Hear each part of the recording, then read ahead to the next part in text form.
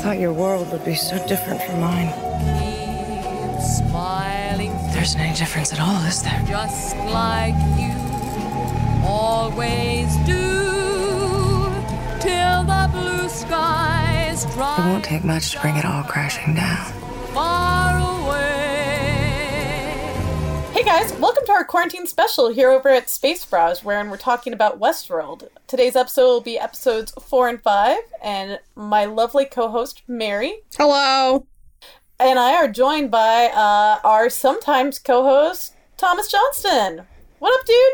How's it going? As the special killer robot with women's skin correspondent, I'm thrilled to be here.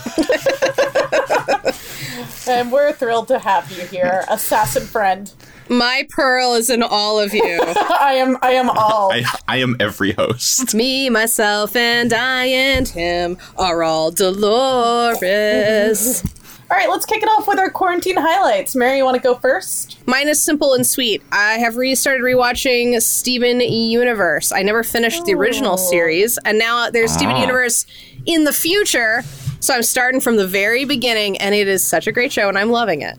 That is a really great show with amazing music. My quarantine highlights. So I was not on the last episode. If people are paying attention at home, so Little known fact.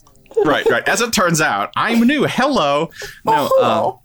But my quarantine highlights is this. This is, if I can be painfully earnest for a second. So I work in healthcare, and so the few contacts I have with other adults who I am not married to and do not work with are people like my neighbors and family members and stuff, like reaching out to me with very earnest and well-intentioned, in a good way, questions about donating like gloves or masks, or what kind of masks should we be making, or how can we help. And it really it makes you realize that there are good people in the world, and people want to do good, and this is a scary and horrible time. But but a lot of people want to help try to make things better in whatever way they can. Absolutely, and that's great. My low light is also kind of related to what I do for a living, and that's that people are getting furloughed and laid off. Yeah. Even nurses in hospitals are getting furloughed. So we have a healthcare crisis, and we are excluding medical personnel. Granted, these aren't ICU and ER nurses, but like the outpatient surgeries, they're just like, yeah, why don't you guys just go home, just take a powder, take a knee. We don't feel like paying you, and I know this is preaching to the choir, but we have something wrong with our system and our society if when we have a crisis, the next thing is like, and we're gonna fire a bunch of you. Yeah, no, that's very sick. Also, the Republicans not wanting to pass any legislation because it's like, well, then the Democrats will just leave it. So the next time there's a crisis, people are still taken care of. And it's like, yes, that would be the point. People are going to, it's Imogen Joe. The do not get addicted to water. And you're like, Joe, I am addicted to stuff that keeps me alive. Yeah. You have to be do not become addicted to water, for then you will resent its absence. This is a great plug for our Mad Max Fury Road podcast, which Thomas guest starred on, and is still one of my faves, because that's, I think, one of the best action movies of the last 50 to 100 years. Anyway, whatever. I like all those action movies that were made over 100 years ago. Yeah, that movie with the train that made everybody run out of the theater. That's quite action. We can all agree that performance art is the best action movie that's ever had. People were afraid. Fear. Although, if you watch it, dude, those old Buster Keaton movies do scary. rip. They are amazing. Yeah, they are. Okay. Well, Thomas already skipped ahead to his low light. Oh, sorry. Whatever. Spoiler alert, Thomas. Like a real dick. And it was also something selfless and grand, so it's going to make everything I have to say about my highlights and lowlights sound vapid. But highlights, I'm talking to my family more. That's really nice. That's lovely. Getting a video chat, and I've been playing games with friends remotely, and that's been my highlight. My lowlight is that I am not getting enough vitamin D. I'm getting zero exercise, and I'm crawling out of my skin. But, no worries. Don't worry about me. This is all very navel-gazing. Obviously, people getting furloughed and laid off, and the fact that, we're in, an apocalyptic time is all bad, too. But you should know that. You should get some vitamin D supplements. Yeah, I should. It's a good idea.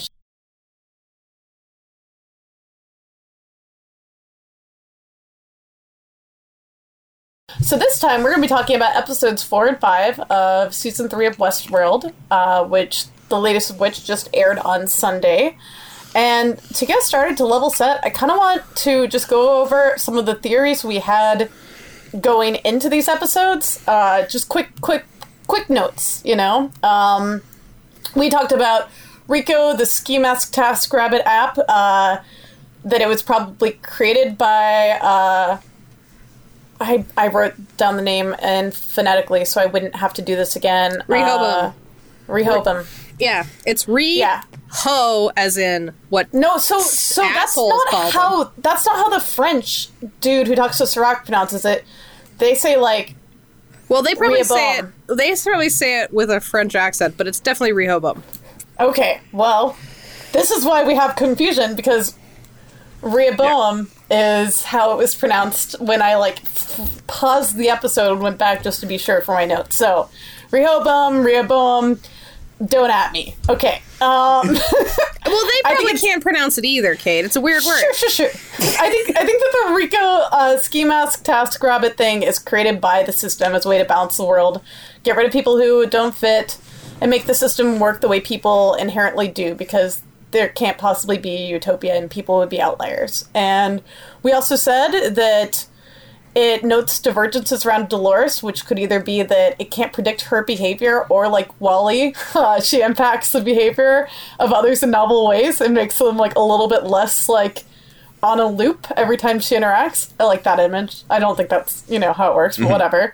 We also talked about how Caleb is human. He's just supposed to highlight how inhuman the system makes people, and we wouldn't be surprised if the system had faked some of his memories, etc., in a way to control him. And then we had said if anyone could be a simulation, it could be like Stubbs or Bernard, but I don't know if anyone's still a simulation-sized simulation. I think that's all out the window, which is good. Well, I don't know. We'll get there. Okay, so that's just my little level set on some theories that we had talked about before watching these episodes. All right. So to get started, we're going to have our shortest recap challenge. Thomas, you weren't here last time, so the way that this works is Mary's going to time us, and we're going to take turns. I'll start with this one, trying to sum up the episode in as short a way as possible. Ideally, the third person won't have to say much at all by the time we get to them, so you have an unfair advantage. Maybe I did not know how the gameplay is played. Okay. Well, no, I mean, that's just the way that I think, it ultimately will work out, is that, if there's a third person and you've heard two people do short recaps, there's, you can do however little or much you want. It doesn't matter. I'm going to cut out all this exposition, because, fuck it, right? Of course. Yeah, mine is 3 sentences long. Good! Okay, well, I'm playing to win. Mine is probably longer than that, but whatever. All right, Mary, let me know when you're ready. I'm ready. 1, 2, 3, go! William is reliving his wife's suicide and his daughter's murder, both of which he's pretty much responsible for, and handling it poorly. We find out that all the bots other than Bernard are Dolores clones, though there is still one out there that's missing in action. Charloris gets William committed, Liam gets conned out of his cash and taken by Caleb and Dolores Prime, who I'm calling original Dolores, and Maeve, after entering into a kind of agreement with Sirac, is left for dead by the head of Yakuza Dolores, aka Musashi from Shogun World Season 2. Boom. Okay, you're at 32 seconds. I will go next. Yeah. 1, 2, 3, go! William, Bernard, and Maeve, and us, the viewers, find out that all of Dolores' 5 Manchurian Coast candidates are actually just more copies of Dolores, we assume. We don't know where the 5th and maybe 4th one are, but that doesn't matter. Dolores and Caleb steal all of Liam's money and kidnap him. Maeve is stabbed by Dolores and left for dead. William is committed to a mental institution and heckled by visions of OG recipe Dolores. I'm at 25. Woohoo. All right. Oh, all right, Thomas. You ready? Go for gold, yeah. Here we go. 1, 2, 3, go.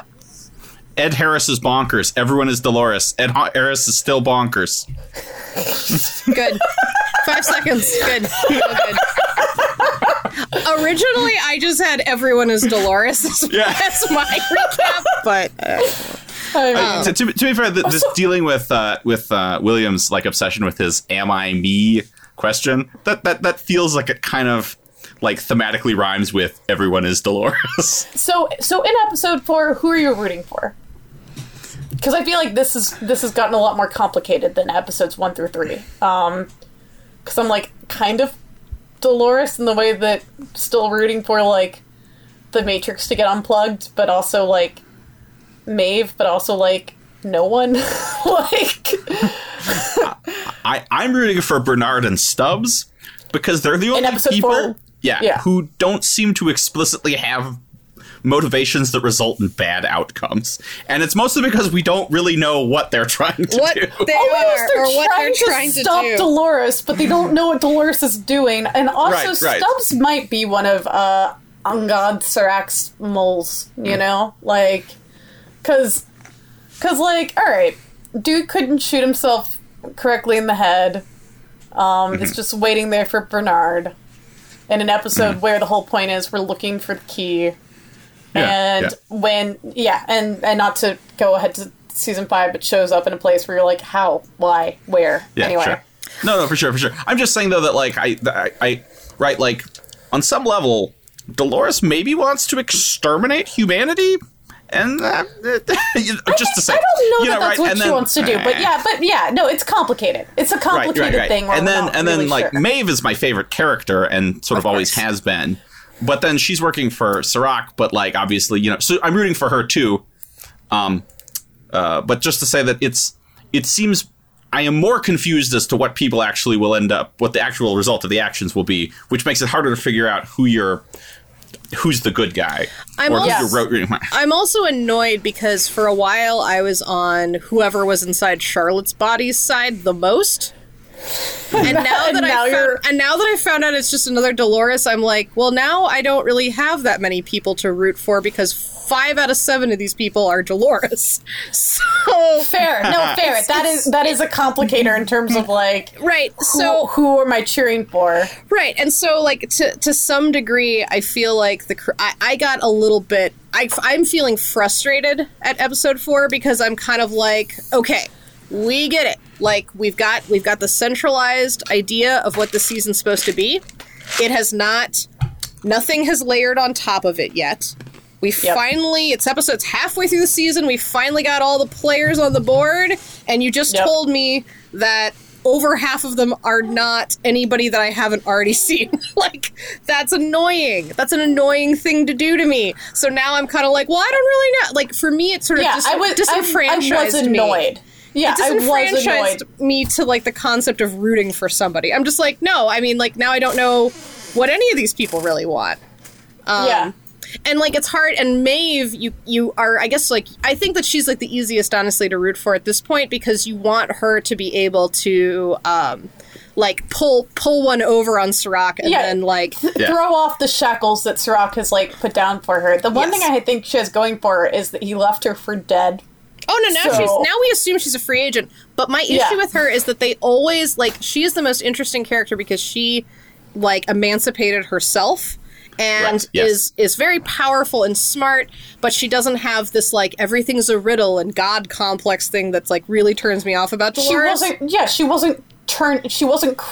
Because she was not created to be the messianic figure, the Wyatt, the whatever, she doesn't have that baggage. Right. But then the only thing that they ever give her to do is trying to get back to her daughter, and I'm like, give her something else. Like, that's fine. That can be, like, her emotional core, and I think that makes her, in some ways, more of a relatable and interesting character than Dolores, but that can't be... That's been her plot point for a really long time. Like, we need something fresh. She needs a reason to engage with this world beyond just trying to escape it, you know? Well, and to care one way or another about humanity, because I don't I'd like to know what her stance is, to be perfectly honest. You know? I think she just I don't kind know what it of is. doesn't care. But I think she doesn't care right now. Yeah, but she is in our world, so I'm assuming that will probably change in some way or another, right? Hopefully.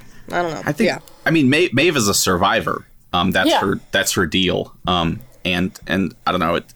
I feel like when I watch Maeve, she obviously we've a great favorite character, but I feel like there's sort of a like the Maeve Dolores dynamic has a lot of like white feminism thing where you have the beautiful blonde heroine who all of the white men have decided is the most important person in the show, you know, that sort of thing. Yeah. And then there's like the person. Then there's an individual who is talented and brilliant, and through her own guts is able to achieve actually more certainly in season 1, I would say, than Dolores does. For sure. Yeah. Minus the whole center of the maze weird, you know, like esoteric, whatever. But you know what I mean? There are two. Well, Maeve is able to hack the system without someone like trying to walk her through to sentience, which is I think more powerful. Like that the self-discovery, the like journey of self, instead of like the guided to self is powerful. Especially given the fact that the end result of the maze is sort of a little bit of a Yeah, but you mean the maze was a MacGuffin too? Anyway, but even and her motivations probably are the most human in that, even though it's kind of hacky. Her motivation is family, which is what motivates a lot of people. You know, like totally. She cares about the people she cares about. People.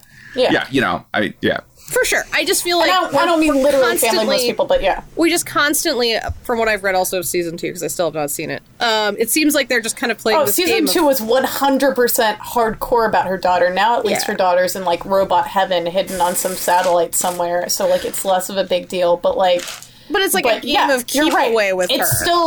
They're still talking about that as though that should be her end goal, and I honestly thought she had said goodbye to that, you know, like, whatever. It doesn't... She even kind of says, I've said goodbye to that in this episode, and then he's like, no, there's still a way, and we don't actually know how she feels about that. Yeah. Let's talk some tech and sci-fi moments in here that were either great or improbable. Do you mind if I kick us off? Please do. Hit it. So... I think that the primary mystery of this season is around, like, how exactly Rehoboam,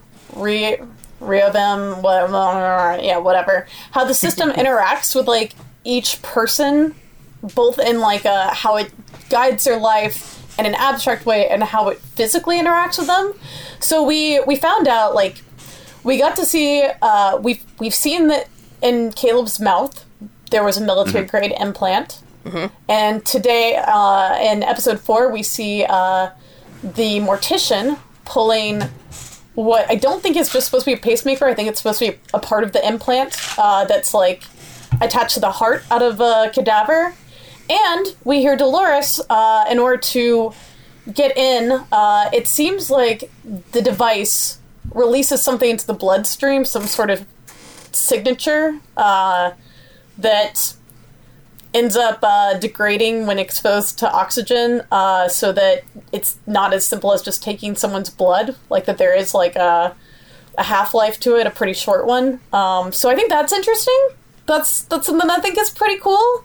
But we also have, like, you know, psychopharmaceuticals and rich people having prostitution for charity and, you know, all sorts of real fun, weird shit. What stuck out for you all? So I liked... Oh, go ahead, sorry. No, please, guess first. Men first. Oh, gosh.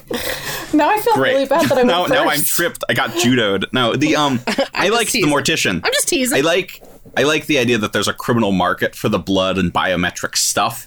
Like in like the mortician's chop shop, is what I've chosen to call it. We see that, you know, she's pulling pieces out of people. She has just sort of human parts around. She has a bunch of like kind of partially filled little bags of blood.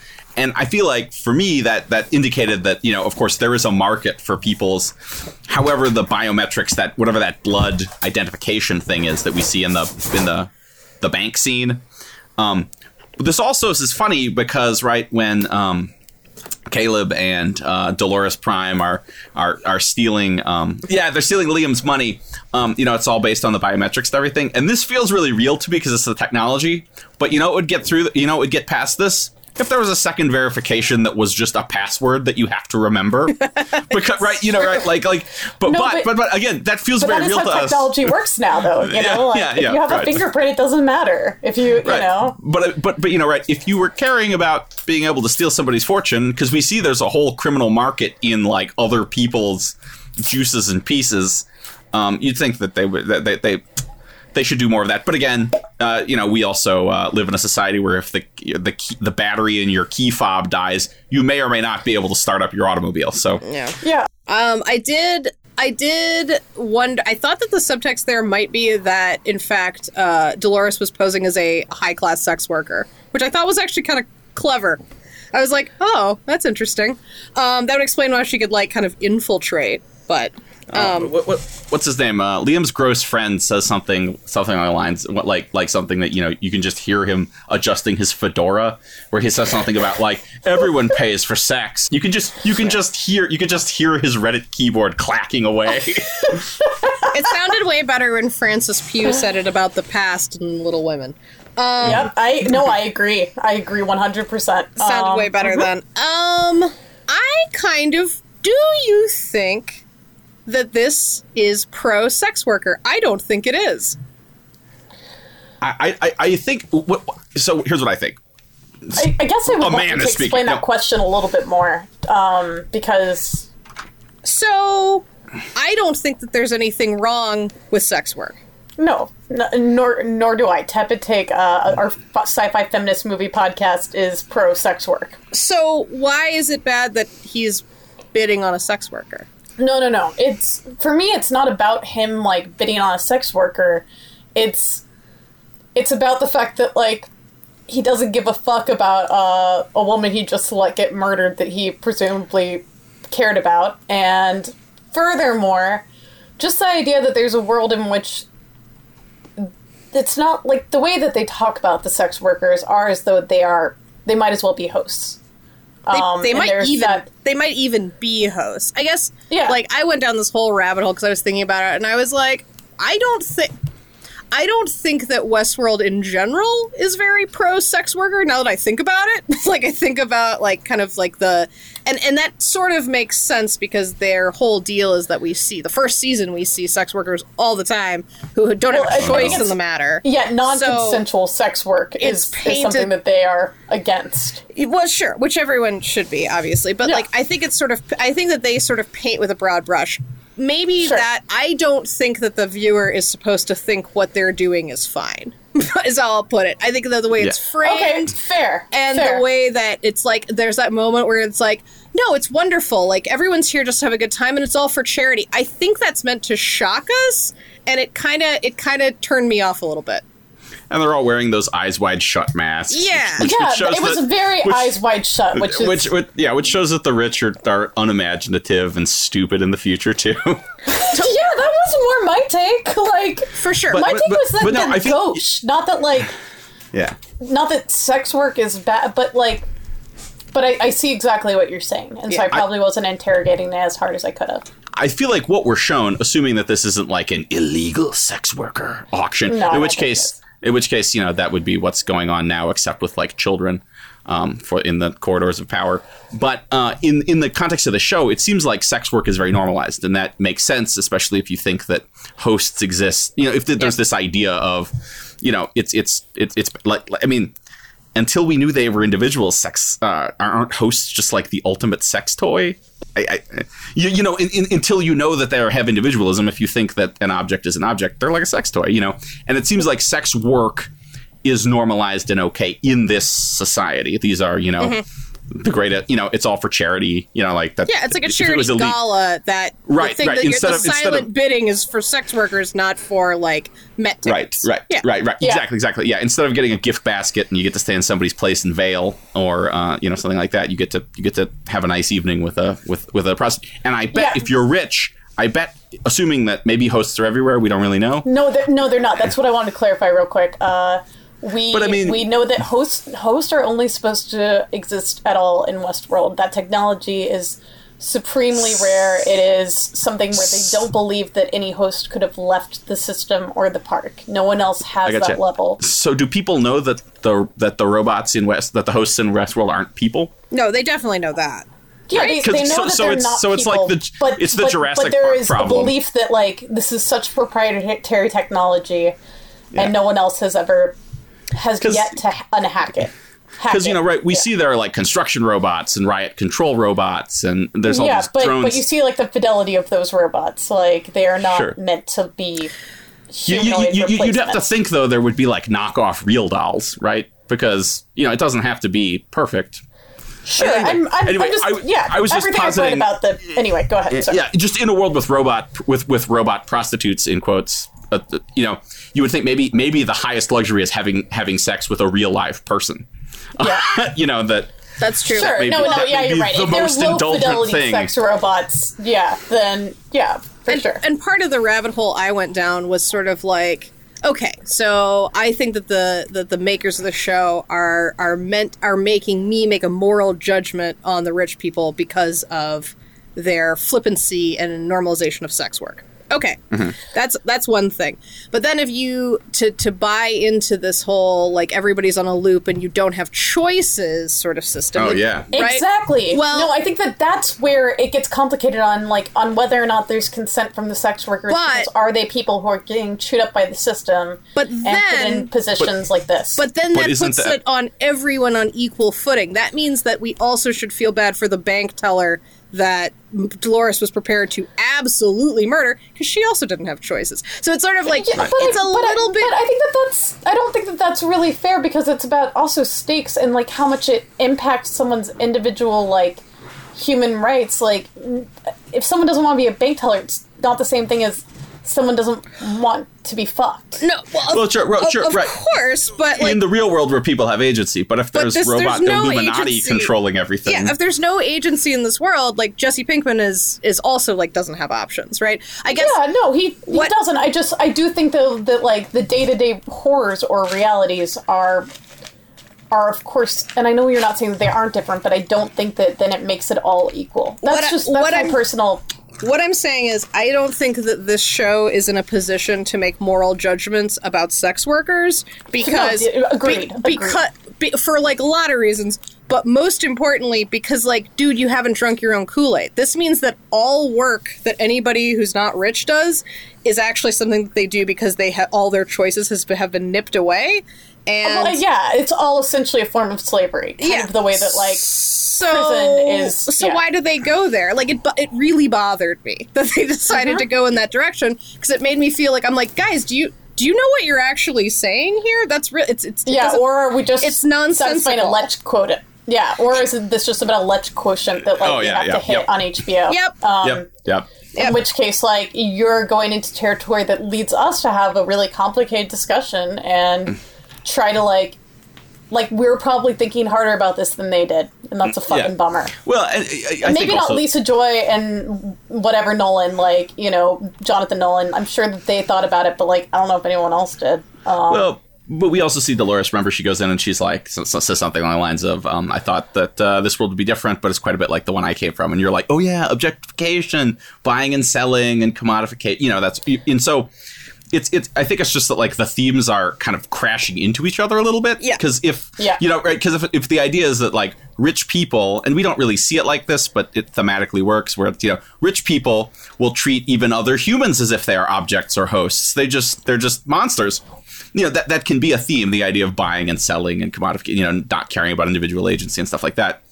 But the trick is if an AI Illuminati is controlling literally everything, well then nobody has any choice. Maybe or not, or we don't at this point in the show, we don't really know. And what we think it's been driving towards, because they haven't really layered on any more. They've like explained to us kind of like how it works, but we haven't really gotten the why it works. Like we don't understand. My issue at this point is I'm like, I feel like I am mentally in the same spot that I was at the end of episode 3, and now we are more than halfway through the series. Like I'm like, dude, it's like you gotta give me more. Like it's why is this like seems horrible? I agree, but you haven't developed it. You haven't added complexity in, and you've also nipped off a bunch of characters that I thought were going to be more nuanced, but actually they're all the same character. So I kind of also feel like my options as the viewer are getting removed, and I don't like that. Yeah. Like, what do you think the best? maybe it's very meta. Maybe they're trying to put me in a loop as a viewer. I mean, yeah, no, it's the viewing experience as you become a host. Taking a step back from all the things that maybe this episode wasn't doing as well, what's the best moment of the episode? Yes, actually, my best moment of the episode, I think, highlights. Like, I understand why the rest of it bums me out because of this best moment. Tell me your best moment. I like the bank heist scene. I enjoyed it. And I liked it, I think, because it added tension and a feeling of stakes. Like, yeah. I really didn't want Dolores to murder all those people, and Jesse Pinkman also really didn't want her to murder all those people. And there was, like, some touch and go there, and it was, like, a little bit fun. And I was like, oh, that's my issue. So far, there aren't a lot of stakes. So, like, I like when they give me those little tastes. Those tastes are good. No, I think that's a good note, a good thing to highlight. What about you, Thomas? I liked Musashi. I like that we saw him again. I like the sword fight. I like Maeve. I also like that there are all these very traditional looking, like, Japanese, like, sake barrels or something. But when she cuts into it, it's full of the white robot paste. Yeah, like, maybe, like, the Yakuza are bootlegging underneath Dolores' guidance, like, and these it makes sense, right? For printing. Yeah, that's where her bodies are coming from. Yeah. So yeah, I thought that was cool. It's also just such an iconic. Cool. It's an iconic. That like, visual and also like thing. When the blood mixed with like like milky white goo. Yeah, it was very, very cool. But also like you saw like you knew that the sword was going to penetrate the barrel, but like when it came out, you're like, I wasn't expecting that. That's dope. You know? Yeah. Or cool. I wasn't anyway. Maybe everyone else in the world. No. I liked it too. No. I had to a couple of times be like, what is Maeve looking for? Wait, what is she doing? And it's explained. I was just kind of like, wait, hold on. Oh, right, yeah. Tracking down the other clones of Dolores that she doesn't know are also Dolores yet. Yeah. To get a key. A conveniently suggested key. Which might be bullshit. Well, I mean, you know, it's got all the data and stuff, Mary. It's funny. So my best moment is actually different from both of yours. Oh, cool. And it's gonna seem like, although I did highlight Maeve being able to, and also as like, you know, an honorable mention is Maeve being able to take over the tech of aiming guns. Because fuck you guys for not being able to aim your own guns. And another honorable mention for Liam making the brattiest face in the world as he's signing over his hash key. Like, I don't like it, but I'm doing it face. It was really good. But my best moment, even though everything about the sex work was complicated and not well handled, the Wicked Games cover coming on by Weekend, and Dolores, like, handing Caleb the gun and being like, I don't need it, because Rachel Evan Woods has a black belt and wanted to do more, like, fighting scenes, where she actually used her own, like, was her own stunt double. And then we see, like, both of Liam's friends, and one of them is like, oh, these drugs are great, and the other one is just, like, looking at her, and she taps her nucleus accumbens, where she said that, like, our belief for God originated in our brain. As she walks past him and smirks, I thought all that worked really well for me. Because apparently, again, I'm in it for the action. Didn't know. Yeah, but I thought, action movie aficionado. I thought the fight choreography is really good in this episode. I thought sort of across the board is pretty. Yeah, and the nuance like just dripped on that with like the music. What about the most ick moment, intentionally or otherwise? I mean, I covered mine. I don't like. I feel like the makers the sex work and don't understand what they're trying to say about sex workers, and I don't like that. Thomas, do you have any other? No. Actually, mine is something that kind of reaches back to the last episode, and we sort of flirted with talking about it earlier. But I wanted to kind of hold it for here. I don't like how okay with treating each other as objects the hosts are. Wait, remember, by the last episode, do you mean episode 5? I mean, no, sorry. I mean episode 3. You mean episode remember 3, remember when Bernard and Stubbs are like kind of teaming up and they like are about to get in that boat or whatever? Yes, and then Bernard is like, I can't remember exactly, but he's like, pause, edit your core directive, and he's like, haha, Stubbs, you're coming with me. Like, Which, these are he could have just asked Stubbs, and Stubbs would probably said yes. But and Stubbs' reaction is basically kind of like, you could have asked me. Oh, you got me, bro. Oh, you made it so that my soul now wants to protect that I would die for you. Yeah, that's gross. These are, I mean, right? These are beings who have acutely experienced, sentient beings who've experienced slavery. So much and we trauma. are joking around, and it's the same way where I don't, it's never, or it's not explicitly stated here, but where we get this idea that like the Dolores clones are less than or are somehow wrong or different. If putting yourself in a wrong body gives you, sort of a host body dysmorphia sort of situation, that's monstrous. Expecting that your doubles are less than you is monstrous. Creating lobotomized copies of yourself and sending them out of the world is monstrous. It's if the hosts should be good to each other, they should value their own autonomy chiefly, because that's what they want, I guess, right? Yeah. So it's gross that even they don't really respect each other. Well, and that's and gross. especially because like we see Bernard use his pause button on Stubbs in this episode, and it's the same button that Serac uses on Maeve that makes us like hate Serac. You know what I mean?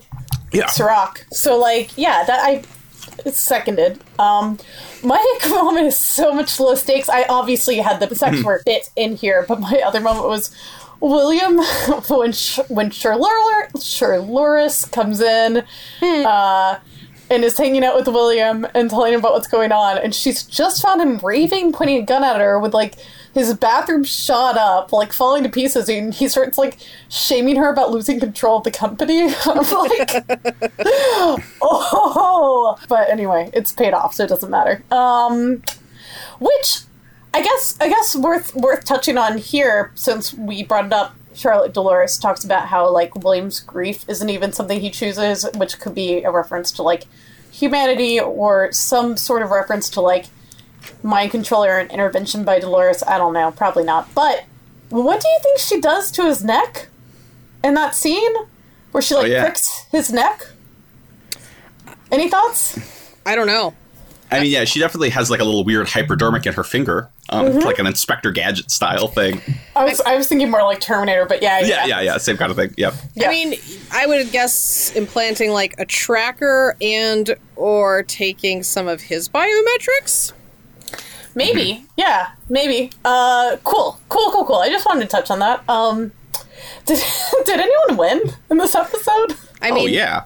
Dolores, because she has she's 4 times more likely to win than anybody else. Well, no, but yeah, because she is all the hosts. well, I mean, right? Because like, who won? Dolores won. She got what she wanted. Musashi, who is also Dolores, won his sword fight. Charlotte won. Charlotte, who is also Dolores, won. And then Dolores Ghost from the past maybe gets to taunt William forever. Yep. Yeah. Or at least as long as he will live, or maybe who knows. But she wins there too. She gets to be all like, the center of the maze is a lie. Welcome to it. It's you being sad and doubting your own existence. Yeah. It's me and your daughter just tag teaming in and out forever to heckle you. Yeah. Yeah. Not Not that he doesn't deserve it, because he's a monster. No. He deserves all that. That wasn't even where I was going. So I think so much of the acting and performances in Westworld are great.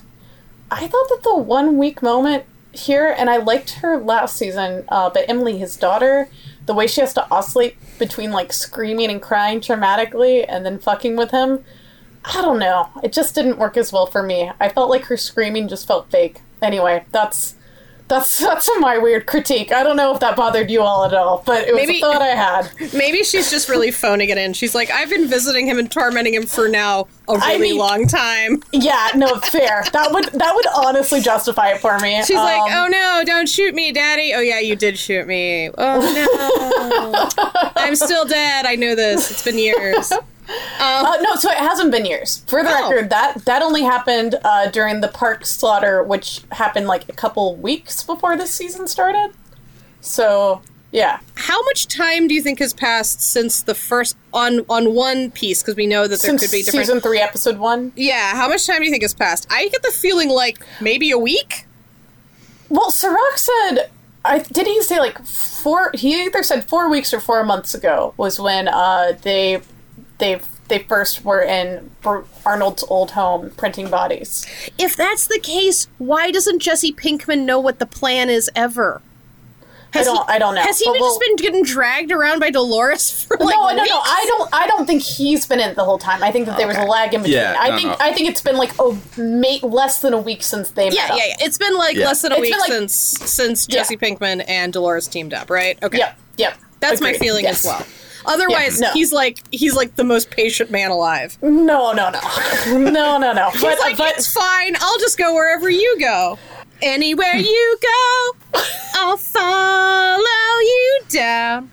Anyway. Follow you and... Alright, anyway, well, we're about to get into a lot of Jesse Pinkman in just a hot second, so just to close this off real quick, who lost this episode? I'm gonna say Liam. Liam lost hard. I don't and think Liam's Liam... gonna lose some more, but... I would say, I don't think Liam's lost as much as he can. William lost this week. Who lost worse than fair. William did? No, fair. William got put away. That's true. He's in the end game now, which is that like an Avengers reference? No, it's welcome to the end of the game. All right. Anyway, sorry. I'm sorry. He's at the part of the game of life where you're trying to count up all those little tiny, like, weird license plates that you collect over the game of it. Yeah, fair. Yeah.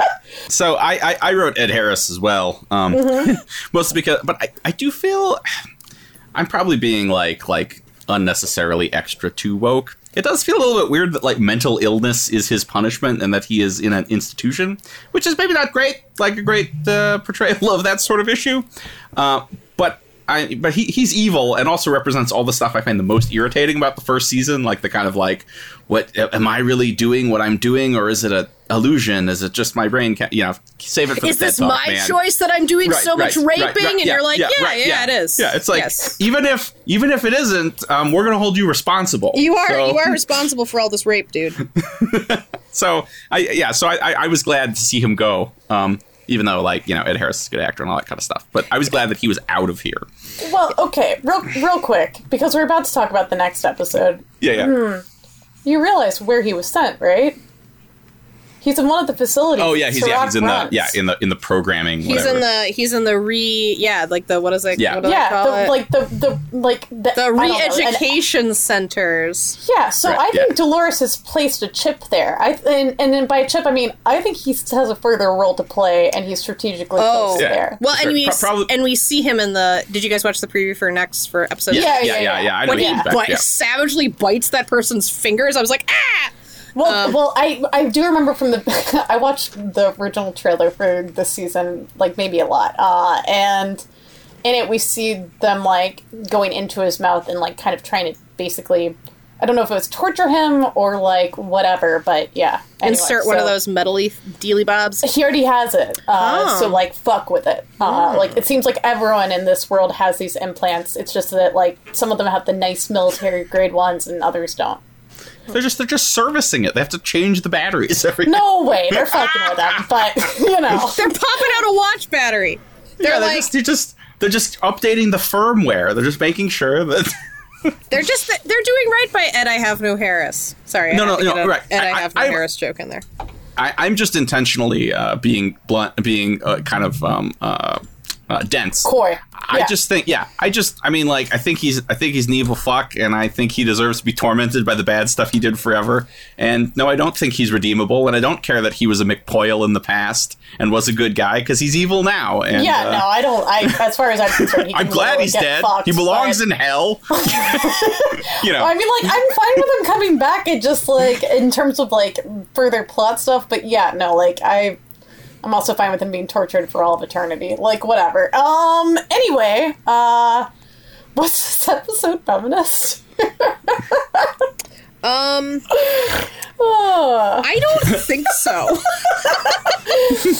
Yeah. For me. Fair. I think that was well argued. I don't I've think never so. felt more nervous about a question. I don't think so. I mean, I think even if you disagree with me about the sex work thing, that's fine. No, I don't. Okay, I don't know if you can. I'm addressing the listener. Even if you don't agree with me, what this episode, my issue is this story should be enriching at this point, and it's kind of not on these themes. We still know people are in loops. That's bad. Dolores wants to release them from loops. Loops bad, choice good. Choice good, loop bad. Yeah, and I'm just kind of like, we get it. Like, I need something more. Give me more.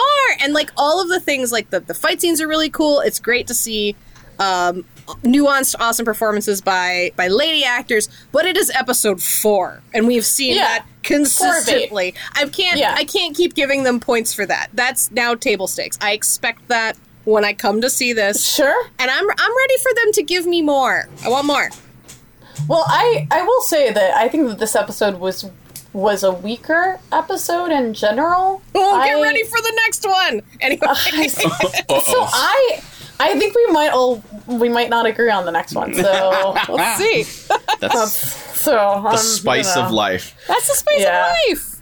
I mean, okay, but like maybe I do like that there is some good female representation here, and that the future is more sex positive. I did like that the Mortician was a woman. Is all I'm trying to say. I thought that was she didn't have to be that. She didn't have to be a woman. She could have been like a scary dude with like a meat axe or something, but she wasn't, and that was good. No, I agreed. No, I agreed, and interesting. Like.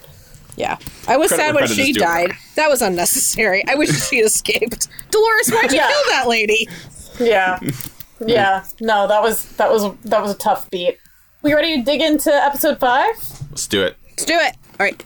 1, 2, 3, go. Dolores hacks Seracs files. Jesse Pinkman goes on a cinematic drug trip. Dolores unplugs the Matrix. People freak. 7 minutes. Ooh. 7 minutes. 7 seconds. 7 seconds. Hey, you won. Yeah. Woo! Thomas, you should have done that kicky title. I was showboating around. Okay, well, real quick, I guess I just do want to level set. How did you feel overall about the episode, team? 2 thumbs down. I did not like this episode. Okay. I don't think I disliked it as much as Mary did, but I kind of liked the previous episode. We can get into it, but this was not my favorite of the two. We will get into it for sure. Yeah. This wasn't my favorite episode, but I had fun and enjoyed this episode. So I'm just putting that out there. We got the full spectrum. Yeah, we do. We do. So I really thought that the Serac stuff was really strong. That is my favorite part. It is very needed and it's well timed. That we needed to understand why. We still don't have, or we need to understand how. It's still more how, it is not more why. How did you feel, though, when he was like, and we're even starting to, and like whips towards the kid's camera, edit people. And I was like, yeah, that fits. Oh, no, I mean, yeah. I felt like that was supposed to be like a bum, bum, bum.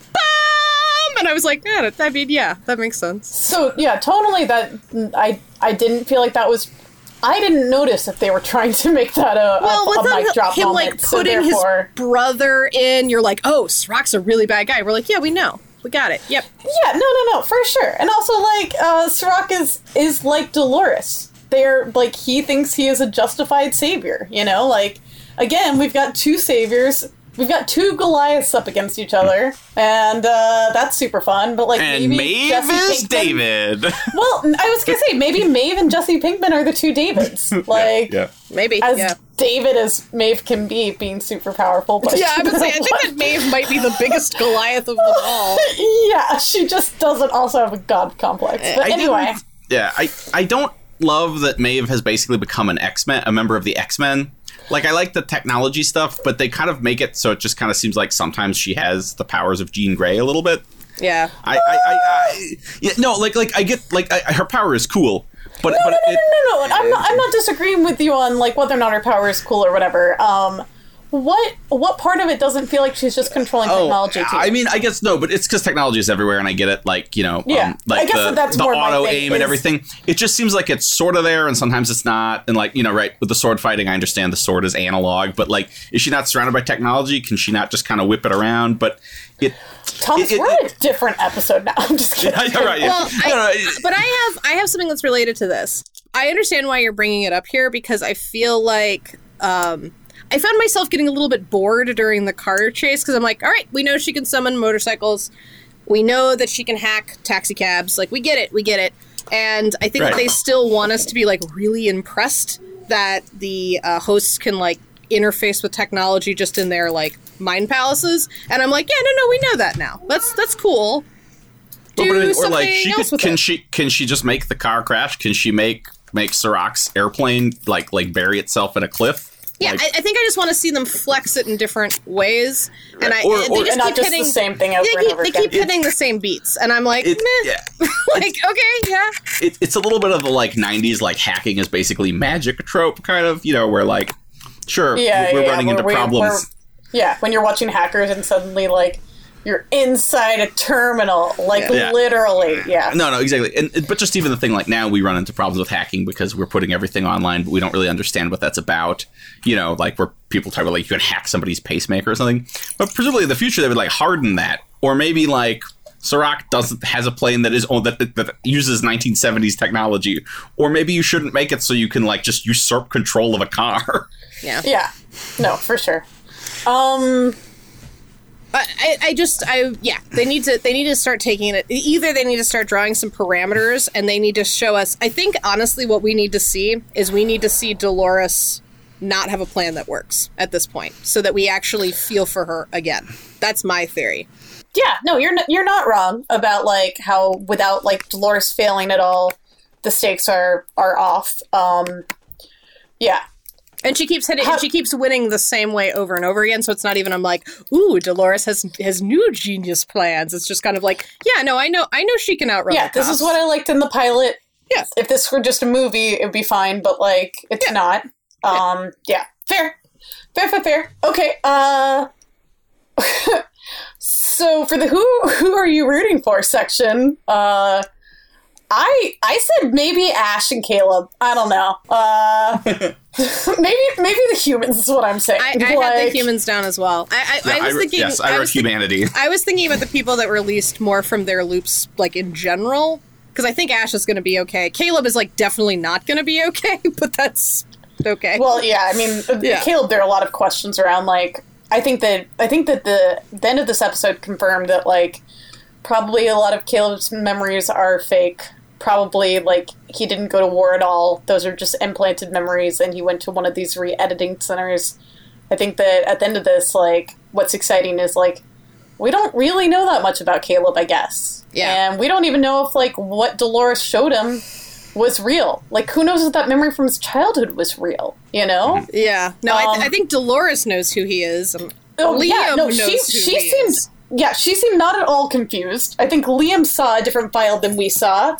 And, and so I guess I'm excited for, like, because I don't think it's just going to be, like, he was a host the whole time. I think it's going to be more complicated and interesting and world-building than that. That is a good thing. That is a good thing So I think that is exciting, and I think because that is going to be complicated, and the fact that, like, up until now, Liam has somehow... And I realized she's never said she was a robot, and, like, why would you assume she's a robot if, like, this kind of technology doesn't exist at this fidelity in the world, you know? He could be justified in being like, "Are you a vampire? Are you a ghost?" Sure. Yeah, he knows she doesn't really have traditional vital signs. Yeah, and you can just shoot holes through her, and she's okay. Well, I think that was the one where he's like, wait, what the fuck? But also he's on drugs, so, like, he's like, no, but, like, what the fuck? So, the fact that he's a little technophobic in the pilot, a little bit, like, anti-robots pretending to be humans, makes me interested in, like, how he's going to respond. But I think he has bigger fish to fry that will be a bigger issue for him. Yeah, he's a much different, very special boy than he was when he started. I'm going to ask a very leading question. Have we seen Sirach see or interact with Caleb at all? No. Caleb is Sirach's brother. People have said that. Boom. radical plastic surgery and, That's a whatever. popular Reddit theory. I just came up with it. No. But yeah. I'm really sorry. No, you're fine. Because earlier I was reading, like, Kim Renfro's articles or whatever just to see if there was anything that I had missed that I want to talk about, and no. No, she went into, like, a deep dive on, like, outside references from a sci-fi book that I did not read about because I don't... relevant. I'm not going to read a novel, so I understand your article, lady. Don't worry, Thomas. I was impressed by it. I had not considered that, and I don't know nothing about nothing. I'm not of Reddit. I don't read Reddit, so I don't know anything. I don't read reviews about this. I just go in cold. No, it's fine. And I do a lot of research because I represent the other side. Like, we're the two sides, you know? Proud ignorance when and it comes study. to this kind of thing, like, things where, like, it's not necessarily Mary's cup of tea, like, primarily. No. It's good. You guys are good. As a Al Gore voter, I'm a Trump voter. That is not what is happening! I'm kidding, Kate. It's fine. But it's true. I don't read anything about anything. So I was impressed by your theory, Thomas. Well, I'm just kind of like, who exists and who would scare Liam? I mean, unless it's going to be like, you are Idi Amin's personality in Joseph Stalin's body. With or like, you're a clone of Liam's own dad. Yeah. But that would be right. wild. No, Liam's dad is not scary. Liam's dad is not scary at all. We get to see him. He's exactly the kind of person who is running the world right now, however. That is true. I did kind of want him to be worse. He's bad, but, like, ultimately he's just sort of like a stupid dude who runs a company and like a greedy one at that. Well, I mean, right. But he keeps being the one, he's keeping the one that's like, this is not right. And I'm like, yeah, he's kind of correct. Why is he correct? Oh no. Hold on, guys. Right. Yeah. I wanted him to be, like, gross in a different way. Like, I wanted him to be like, you should stop trying to better humanity and just start petty wars in countries that it would benefit me. Like, the gas prices are not quite as good as I would want them to be for my portfolio. Can't you, like, blow up some civilians and fix that for me? I wanted more of that. Right, because the way that Sirach even talked about it, like, while we were seeing contrary evidence, is like all he saw was the money it could make him. But, like, also, you're right. He's like, you can't geld humanity, and he should have been in that opening scene where he's talking to that dignitary, right? Like, he should be the one who's like, I'm going to start a war here unless you do what I want you to do. Well, like, so that, I think that scene was supposed to be, like, present tense. That's in the modern day. We're supposed to see that, Right, but you could have done something similar there. Like, it feels from the past, yeah. It seems sort of weird that you have Sirach, who is both like, I am doing this for humanity's own good. I'm going to geld everyone. And then you have this other guy who's like, I just want to make money. But wait, I have a conscience? Maybe? Like, I don't know. I wanted him to be worse. Yeah.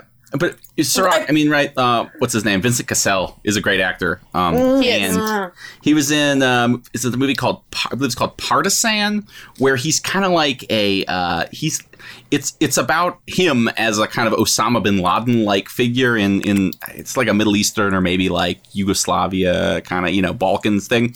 And it's basically about him, like, getting child soldiers to do horrible things. And he has some of that. He's such he has the intense eyes and everything. And you see, I thought this was really good in this episode. You see, he develops a religious fervor around Rehoboam. Like like they talk about creating God. This is your God, but he is a true believer. Rehoboam basically is like, kill your brother. He's like, absolutely. Yeah, I will do that. Sirach is like the primary, like, accolade. Right. Yeah, he is the high priest of the church of their funny stock market program. Right. Right. Like, so I think I wanted the other guy to be like kind of the disgusting money grubber who he needs to get rid of because his system doesn't like that they're bending it too much in his favor. Like, he's not a true believer. But then to have him that would have been more interesting than, like, Sirach is a full-on villain. Yeah, like, Sirach is like a villain in a lot of different ways in this, and I like what you're saying, Thomas. I want that to be even more so. Yeah, sure. I think that Liam's dad, whose name as you can tell, I don't remember the name of any of the characters. Liam. It's easy. Right, yeah. Okay, yeah. Liam Sr. Liam Sr. is just the beige plutocrats who, like, run the world. Like, he's like a real guy. he's the senators who came out of those COVID briefings and immediately sold their stock. Yep. You know, right? Like, are they evil, or do they just not give a shit about us? Do they think we're ants? You know what I mean? Like, he's that. He just cares about money, and then he's like, wait, this is getting big, and and realizes that he's gotten in bed with a man who is like a religious fanatic who's like, no, my stock program said the world might end. We have to kill all the children in China, or whatever. You know, like no. You're.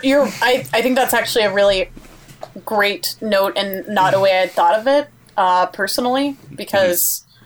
Mary, I had been thinking more the way that you are, but, like, you're right. Like, he's careless is the problem. Like, that's his major sin, is that he's careless, doesn't understand what the program's doing, and then is like, wait, what's happening now?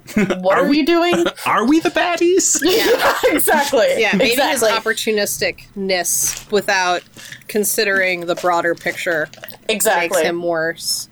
But also, at the same time, we should have that a little bit in Liam Jr. Yeah. Because they're all Liams. Oh, I think Liam Jr. is supposed to literally be a Trustafarian. Like, for sure. But, like, he doesn't know how his money is made. Like, he doesn't care. Like, you could do a similar thing with his character, but instead I think they just kind of make him, like, sulk. Which is okay. Go ahead.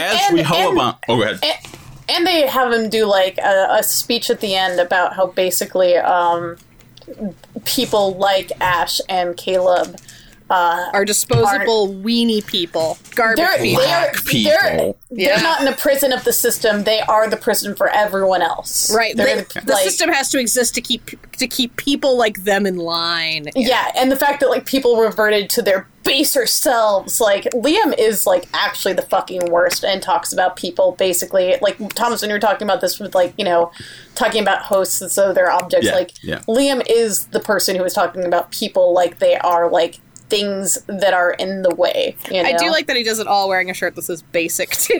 Yes, it's amazing. That's my favorite. That's my favorite moment of this episode. Is his basic shirt. Just his shirt. Well, the fact that that's a very funny choice. I like it when Westworld decides to get funny, because it's very rare that they decide to get funny. I mean, I think it's a fun ass good time. So it's really well. That's because you're watching The Wire as comparison. Like this hey, The Wire has funny stuff. Don't. No, I know, but, like, Westworld's pretty super I don't actually serial. know if that's true. I spend so much of The Wire being like, don't kill Bubbles. Don't kill Bubbles. Don't kill Michael. Don't kill Randy. Don't kill Omar. I don't know why. Just don't kill everyone. Anyway. Yeah. No, come on. That conversation that Bunk and what's his name have that's entirely just the word fuck when they're investigating the murder scene. That's hilarious. Yeah. That scene is great. No, yeah, for sure. That's like a weird acting exercise, actually. But also, I feel like season one, first season episode, it never gets that funny again. No. This is not a Wire podcast, guys. I'm sorry. Yeah. Spin-off podcast. Fair. No. All right, so Ash and Caleb, or the humans, won. Let's talk about some tech sci-fi moments that stood out to you in particular.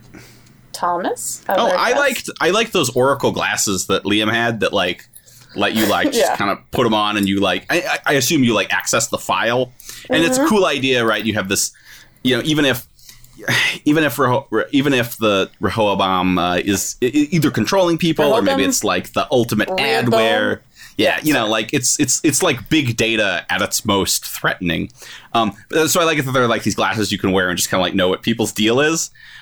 It's a cool idea, but the fact that you get super pertinent information that's very fast belies that they are, it's like Star Trek. They're magic. They're magic glasses that let you, like, say the right thing to hurt somebody's feelings or cut them to the core. Yeah.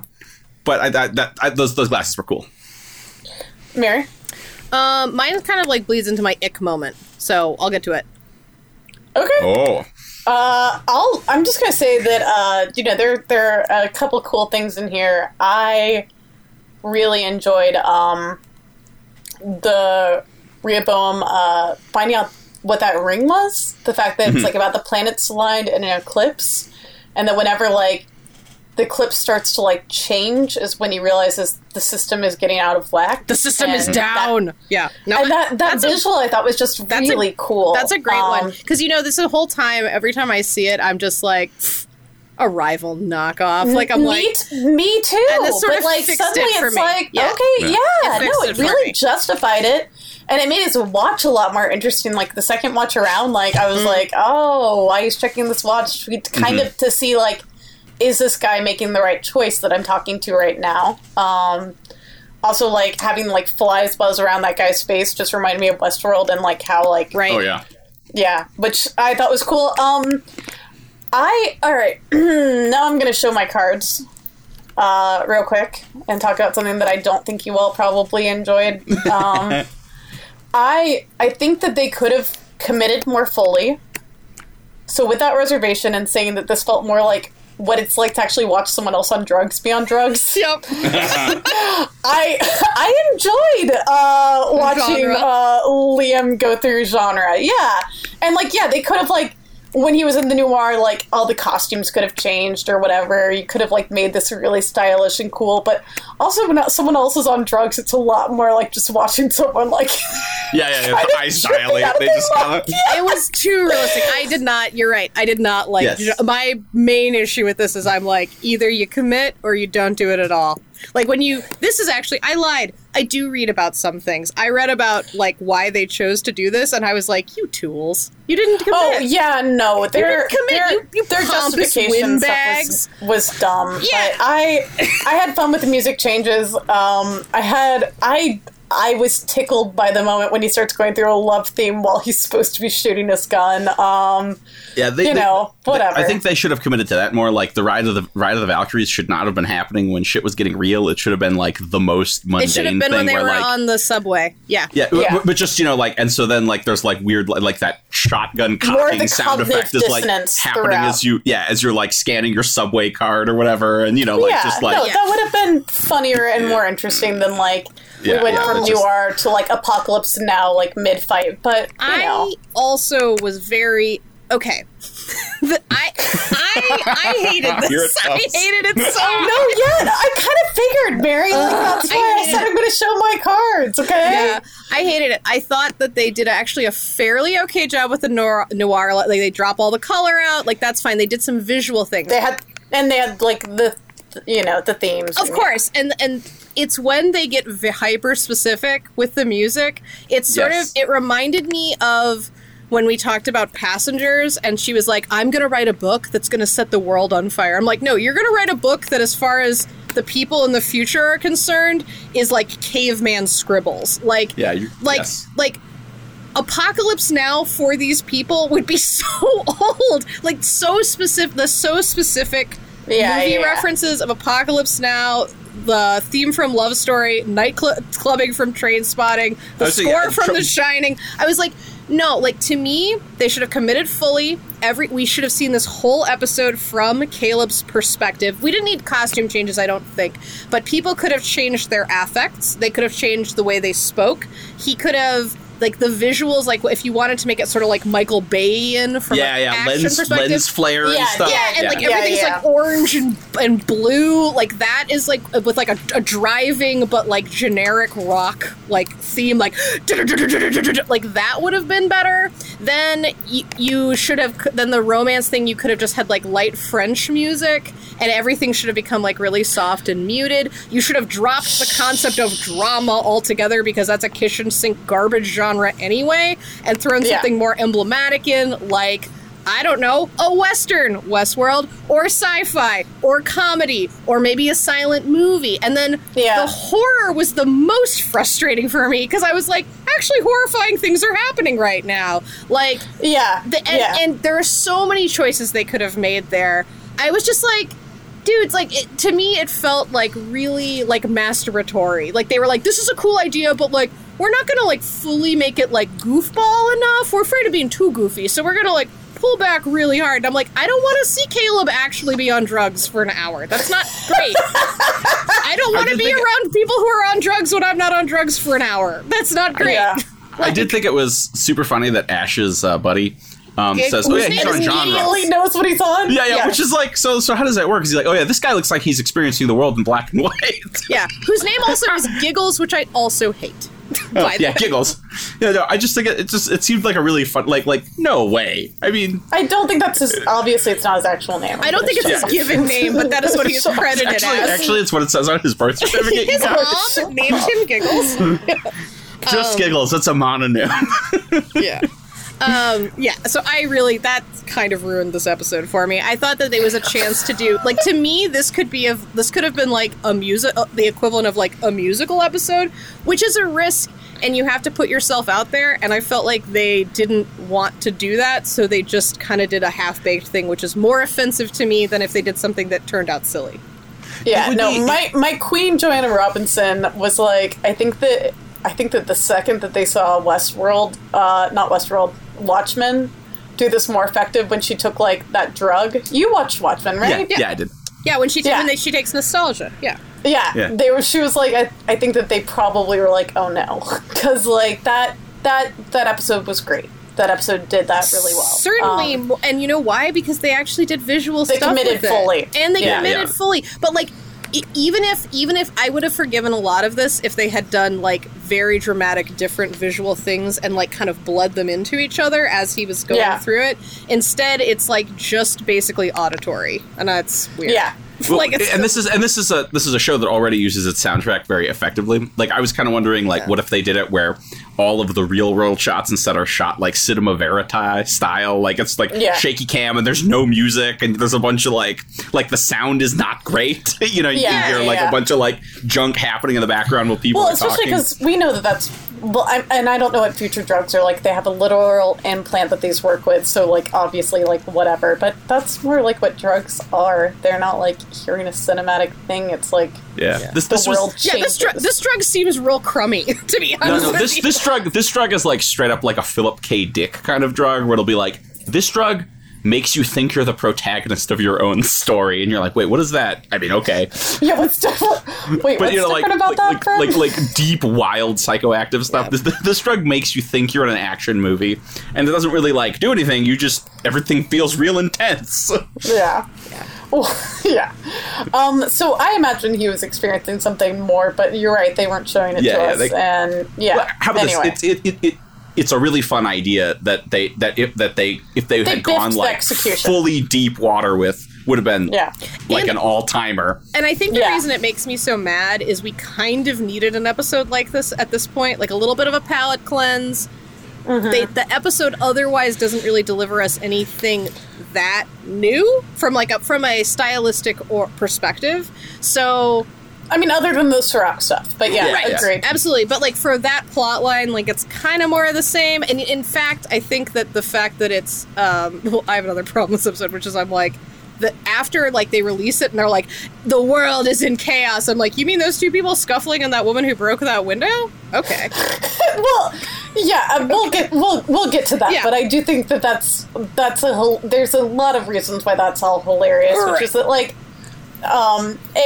we're in, like, kind of a post-apocalypse right now, and people are doing fine. I know that no one just, like, unplugged the Matrix, you know, but, like, I think that they'll all probably adjust because we all live in a world in which we have choice and don't get to do things we want. Well, you know what I mean? Like, I don't, you know. This gets to something I kind of want to talk about, where, like, Rehoboam is like, right, this, like, AI Illuminati thing that controls everything and keeping us on the...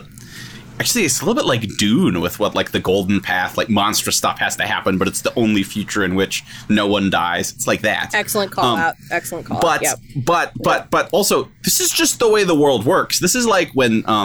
I'm sure you guys have plenty of professional managerial friends as well. Do you remember that there was, like, that Myth of Meritocracy book that came out in the last couple of years? Maybe not. Maybe only me. And I had many earnest conversations with people who were like, did you know that meritocracy is bullshit? And I'm like, yeah, dude. Do you just look around, you know? And then they're like, no, but look, like, if you look at the admission figures for Yale and you're like, dude, do you want to be just imagine being a disabled woman of color. Like, you don't have to, you know, but it's you're not actually opening my eyes. Well, that kind of highlights something Mary and I have talked about, which is that, like, some of these messages probably aren't for us because we already know. Sure. Yeah. No, like, sure. And every sci-fi thing is about the time it's written in. Like, I get it. Sure. No, but it is almost wild to me that some people don't realize that there's some meritocracy, and I didn't have this conversation. So, like, I'm glad that you're here to lend that perspective because sure. You know, But I mean, right, like Rehoboam is neoliberal capitalism or like institutional racism or like it's right, systemic oppression. We have that now. Yeah. Right. And On the other hand, I guess for me, what is annoying is the answer to why is that not right is not that, like, humanity should be ultimately free. It's that you're like, no, everyone should have, like, a reasonable shot in human rights. Right? Yeah, I don't know if Westworld is positioning to say that because we have this, like, messiah figure. Right? Right. So it's not necessarily people should have choice if she thinks she should rule. Right. And also it's sort of like in this moment it almost feels sort of indulgent. Like it reminds me a lot of the Serenity movie, like the Firefly movie Serenity, where I know what you're talking about. Yeah. Where where like the main speech from Mal is like they want to make people better, but I aim to misbehave. And you want to be like, you libertarian jerkwad. Sometimes we need structure. Like, and so when Mal is like, I'm going to Easter Mass, you guys. Right. Like, you want to be like, I want to be like, well, I mean, like, those people who went on spring break, those people aren't heroes. They're jerks who want to, like, kill my grandma. Like, you know? So, I that's not their fault. They didn't know that this was going to happen, of course.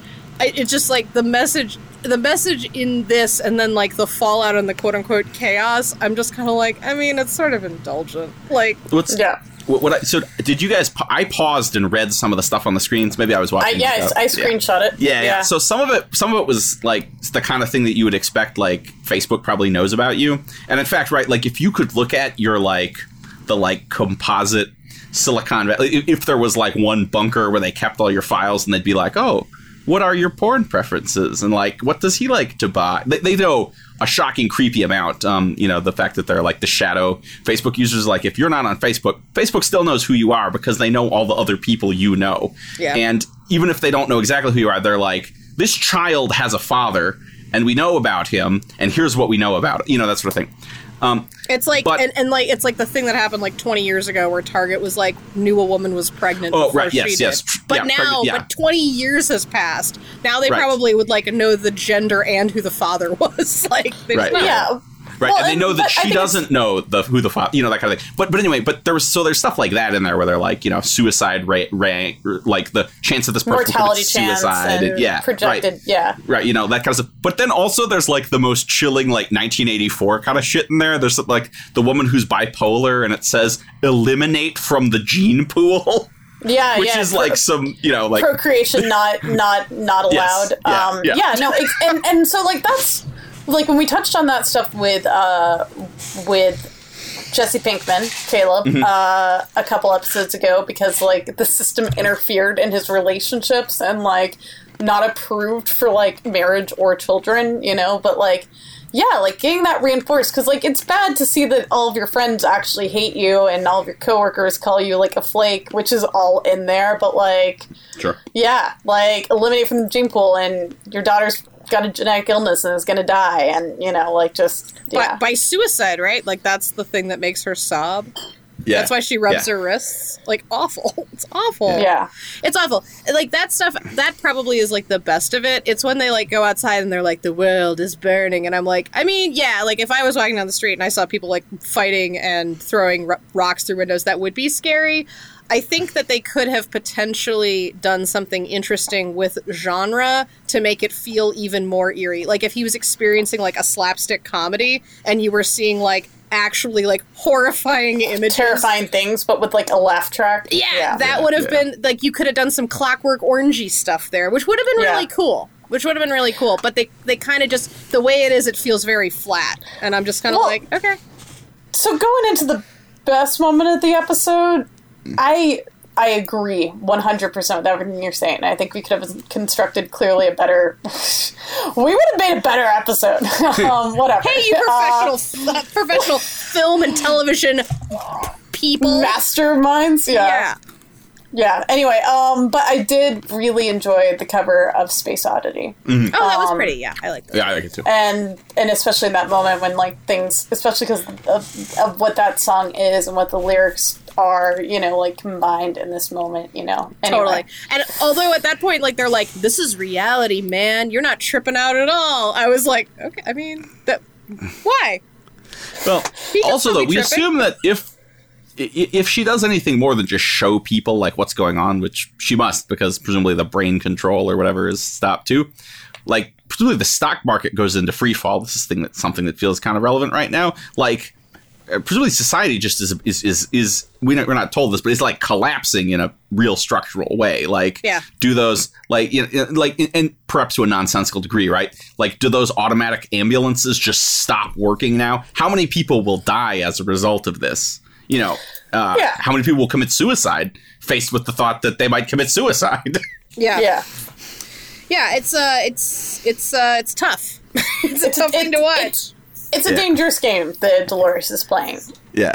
Anyone else have a best moment we haven't talked about? Yeah. I like that the brainwashing camps look basically exactly like what the host preps areas look like at Delos. The backstage at Delos. Yeah. I like that because you're like, oh yes, these technologies rhyme. Are these technologies the same kind of Yeah. Almost.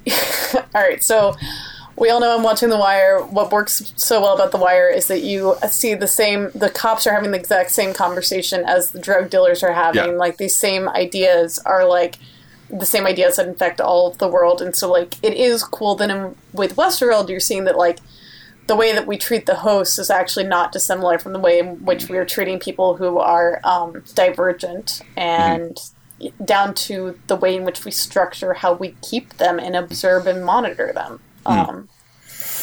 Yeah. Good call, Thomas. I loved all the backstory stuff, but specifically that's a cool thing I'm glad we called out. I think, I liked all the backstory stuff. I think that it could have been, I feel like all of my things are like, I want this to be reshuffled. I think it would have been interesting to see that stuff playing out at the same time that you were realizing that everybody is Dolores an episode ago. Because I think it would have drawn a strong parallel. Right now, it just sort of felt like, it's like, and for something completely different. Like, it doesn't really, that story to me does not connect with, like... With what was happening in this episode? Yeah, with Jesse Pinkman basically realizing that, like he doesn't know who he is. Yeah, and his vision can be, like, altered, which I think is the idea of genre, that, like, everything can be controlled and manipulated. Like, it's just not as good, I don't think. As if just juxtaposing it around, like, kind of like one central being fixing humanity. That would have been a stronger tie.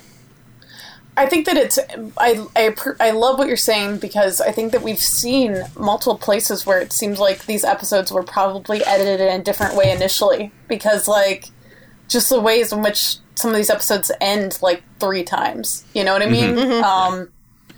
So I that is an issue I've been having as well, is with, like, the final editing ordering choices. I think that they are trying to make it less confusing. Because you can focus on individual things, but... But, like, I think that is not paying off stylistically or narratively in a lot of ways. And actually, I think that maybe... I mean, like, it's... I do find Westworld harder to follow than the average TV show. Like, I think it's very... Every episode is very dense. A lot typically happens over the course of an episode, but I think that they might actually have a better time having, like, a clear message if things are thematically grouped versus just deciding, like, we're going to focus on these people. Versus, you know what I mean? Yeah. It doesn't help that this is the kind of show where you're supposed to, like, pay lots of attention and, like, oh, well, what's the twist? Where's the mystery? Yeah, you're constantly looking for the mystery. Yeah, you're looking for, and you're like, I want to notice the thing that I'm not supposed to notice. So that can almost be distracting, where you're missing major story beats because you're like, wait, is this the past? Is this the future? I mean, I know that doesn't really apply to this episode, but you know what I mean, where you can get too wrapped up in trying to find the mythology and the lore, and that can make you miss obvious things. Because you're focused on the wrong thing. Yeah, agreed. Well, and we know that they're playing games with us. We know that the creators care very, very much about, like, outfoxing their audience. So I think that almost puts you in sort of a antagonistic relationship with the creators, which I don't always prefer. It's a weird situation because it seems like creators don't want Reddit to scope them out first, and so sometimes they'll even change what the story is going to be because someone figured it out, and I hate that shit because fuck off. Thomas, this leads me to a question: is this an actual theory of yours that Jesse Pinkman is Sirach's brother? I would say seriously, when you guys were talking about it, I was kind of thinking about it. What I would say is we're halfway through. Unless we are going to introduce some new monstrous character, the character that he could be would be Sirach's brother. Yeah. Because it makes we know sense that, to me. And not just a person who's had Yeah, I mean, it could be that too. But if he is going to be someone, and remember, Liam puts on the glasses and loses his mind. Yeah, and it has to be someone, not just someone who has done gross things. Right. And it has to be that Liam. It has to be somebody that Liam knows and Liam doesn't know nothing about nothing. So I would not think that he would know who Lab Rat 001 is from a re-education center, because he's pretty disconnected from the business. Right. Well, and that also would answer the it was you thing at the end, because it was you who set this whole thing up. Yeah, would be an interesting twist. That does lead me to ask something that I was going to ask at the end, but we're already talking about that moment. So Caleb gets shot. Caleb is giving this this speech, which is my ick moment, talking about how people are basically garbage. Not Caleb, Liam. Right? Liam is giving a speech about how people are basically garbage, and the way that Caleb had justified before, releasing the data was that false hope, don't give us hope that's fake and that you're controlling or whatever. And anyway, Caleb is hitting his fifth genre, horror, really hard, and suddenly Liam gets shot. We're led to believe that Ash shot him. Yep. Because she has her gun out. And she says... the angle of shot... And she says, I guess I have a choice after all. Yeah. But the angle of the shot looks like Caleb shot him? Did anyone else see that? Am I crazy? Am I taking crazy pills? I have gone back more than once. That shot trajectory does not make sense if Ash just one shot him. Sorry, I'm laughing because I'm thinking back Grassy knoll and to the left. Back and to the left. I didn't think... I mean, so this was my ick moment, too. I didn't like it because it felt like Liam was spitting some class... I was oh, is it the 90s and we're talking about riots in LA again? It's just straight up but that super kind of, predator. It's racist, is what it is. No, but basically, it's kind of one of those it's definitely one of those. You people are even destroying your own neighborhood. That's why you can't have nice things. And you're come on, man. And it's applied to all of humanity, and it's the contempt, blah blah blah. It feels bad to me that Ash then shoots him, because doesn't that kind of play into exactly what he's saying? I don't know if I feel that way about it. It does make it. I didn't. That rested uneasy with me in that I was no, actually, probably if someone was saying this, that's exactly what he would do. I'm pretty sure that's it's pretty predictable. No, that's what but if the case is, if Caleb in fact shoots her, if we are intentionally misled as to what happens, maybe when she says, "Guess I have a choice," is that she doesn't choose to shoot him. Maybe it's that he didn't shoot him. Yeah, I guess I like that better. Yeah. But I mean, and I'm not saying that it's not it's on her to do the better thing, but what he's going for is you will respond with violence and destruction, blah, blah, blah, blah, blah. And yeah, he deserves to die because he's a terrible person. Yeah. But also it's when you're making the show, you get to make people do whatever you want. So it's weird to then be ultimate free will. I will respond with violence. Yeah, no, for sure. Especially since I think mostly they brought those two characters back just to do that. Mm-hmm. Right? They're not part of Caleb and they're not Dolores' part of some gang. sort of liberation army of... Yeah, which would have been cool. I would prefer that. I mean, I would love for them to come back again, just because, again, I find both of those characters... I don't care that his name is Giggles, and I love his shirt displaying his emotion and changing depending on how he's feeling so much. Did you notice that? I will accept him to come back if I find out what his actual legal name is. No, oh, man. Wait, does he have to release his long-form birth certificate? Did you know that I once had a friend that we called Giggles. I He was a large gentleman with a big blonde beard, and that was, I don't know why that was his name. That's how I met him, and it's what I called him, and... That's totally fine. In a show... Is it? The show that doesn't have, like, that many main characters that are black, I just feel weird about having Fair. one of the side character who's black, who's, like, kind of just comic relief called Giggles. I'm like, ooh. Yeah, fair. It's like, How do you feel about Bubbles, the character from The Wire? I mean, I think sister show. I think I feel mean- very positively. I love Bubbles. Yeah, great character. Yeah, no, that's more of like a stylistic choice. I'm like, I mean, can he have like a real name? I don't know. Fair. No, that's fair. That's fair. seems- Mary, why are you so namist? Yeah, really. Why do you get to decide what a real name is? When we meet his mother in the next episode, Mary, you're gonna feel just egg all over When we you. meet his mother, whose name is Guffaw, I'll feel like there'll be egg all over my face. Yeah. Yeah, I don't know. It didn't occur to me that potentially the way we see that scene is not like what happens.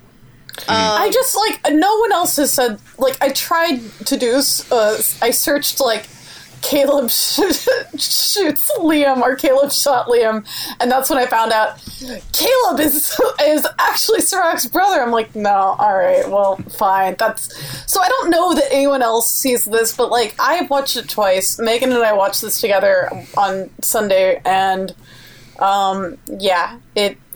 we both, like, were immediately like, that's not the angle that the shot would be, because it is, like, to describe, on this auditory medium, Caleb is on his right and leaning towards him, and we see that Liam is shot in his lower right abs, and when we see Ash, she is pointing a gun at his head. Mm-hmm. Yeah. So it just doesn't make sense, because even if she had just shot him, why would she then have, like, raised her? Yeah, it doesn't make sense. I think that's my official take. It could just be bad editing. I don't care. Kate, you should get on Twitter and you should put this out there, because if you're right, then you're a genius. If you're wrong, you get to just be the Dale Gribble, Rusty Shackelford of Westworld, which is a pretty good thing to be. Yeah. Having a unique take about Westworld as well. Also, just like out conspiracing the conspiracy theory driven show, like that's a good thing to do. I'm just saying, sure.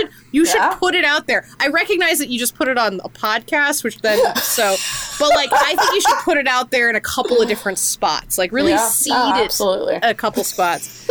Yeah, cool.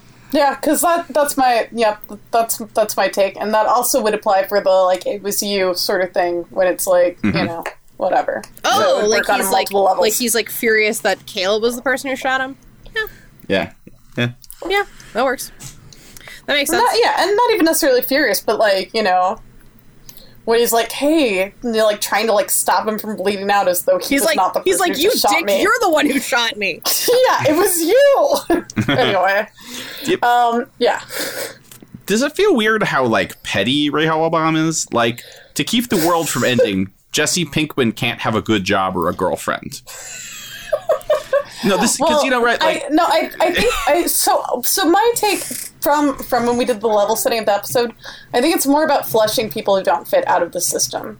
So, Sure. like, Jesse Pinkman can't have, like, a better job or a girlfriend because she cannot procreate. But, you know, but Sirach also, in his like, infinite kindness has decided he's just going to create a little eugenics rehabilitation program. Yeah, Jesus, right. But I mean, you'd think it would be something where they just, like, crank up the radiation that comes off his cell phone and, like, renders him sterile or something.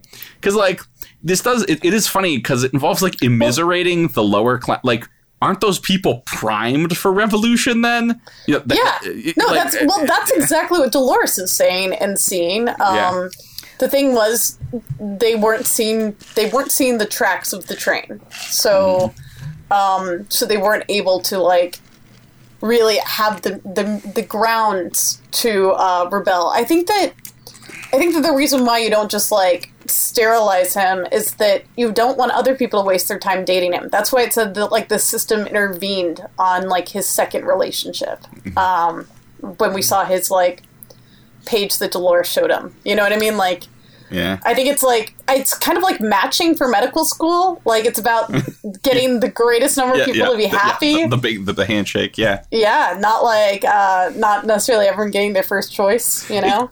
I just was like kind of comparing it in my mind to They Live, you know, where it's like marry and procreate, you know, like this is your god, you know. Yeah. Instead of it being like be middle class and comfortable, you'll never make trouble at all.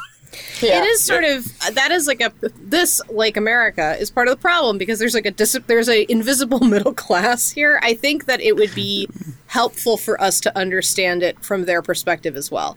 We see the people who we see the people at the very, very top, and we see people who are like getting ground out of the system, and we don't really have an idea of what it's like to live here if you have like a comfortable lifestyle. Maybe those people, maybe those people have been polarized class out of the system. Maybe those people assuming don't really that there is a middle class, but you know what I mean? Like even that would tell us something. I mean, the woman working at the bank teller should have is probably upper middle class, right? Right? Like she's not the very top. She's definitely not the presumably very top. Yeah, I mean, I don't. No. There must be people who get texts that are just kind of like, oh man, I didn't really deserve to get into the college I got into, or like, wait, my wife is cheating on me. Like there must be people who get very banal kind of information from it. Like, yeah. As your life is pretty much what you expected it to be. Yeah, right, you know. Yeah.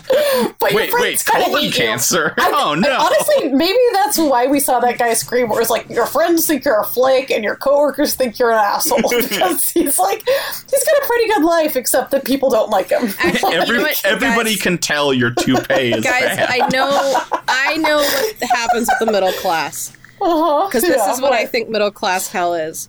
You go to hell and you just have a giant book and it's full of every snide comment someone made about you over Slack while you were presenting something to your coworkers. That is middle class hell. As I'm being like, Jesus, could they go on? Or this metaphor is terrible. Whatever. That is middle class hell. I mean, I think that is literally the screen we see for this one guy. I mean, you know, not like every comment, but that is. I think we just hacked it, guys. The middle class are the people who are like, oh, my friends are kind of dicks. Yeah. Or at least they think I am. Right. Or, I mean, or they could go, I love the movie They Live. It's probably one of my top 5 movies of all time. I love that movie. You could get a sense of I guess maybe, and I think this is what you're talking about, Thomas, why are they highlighting the misery of it so much? They should highlight the seductive nature of it as well, because then we could understand a bit as the viewer, we could have some tension there, and we could be like, oh, maybe actually I would prefer if everyone was on a loop. I haven't felt that yet in this.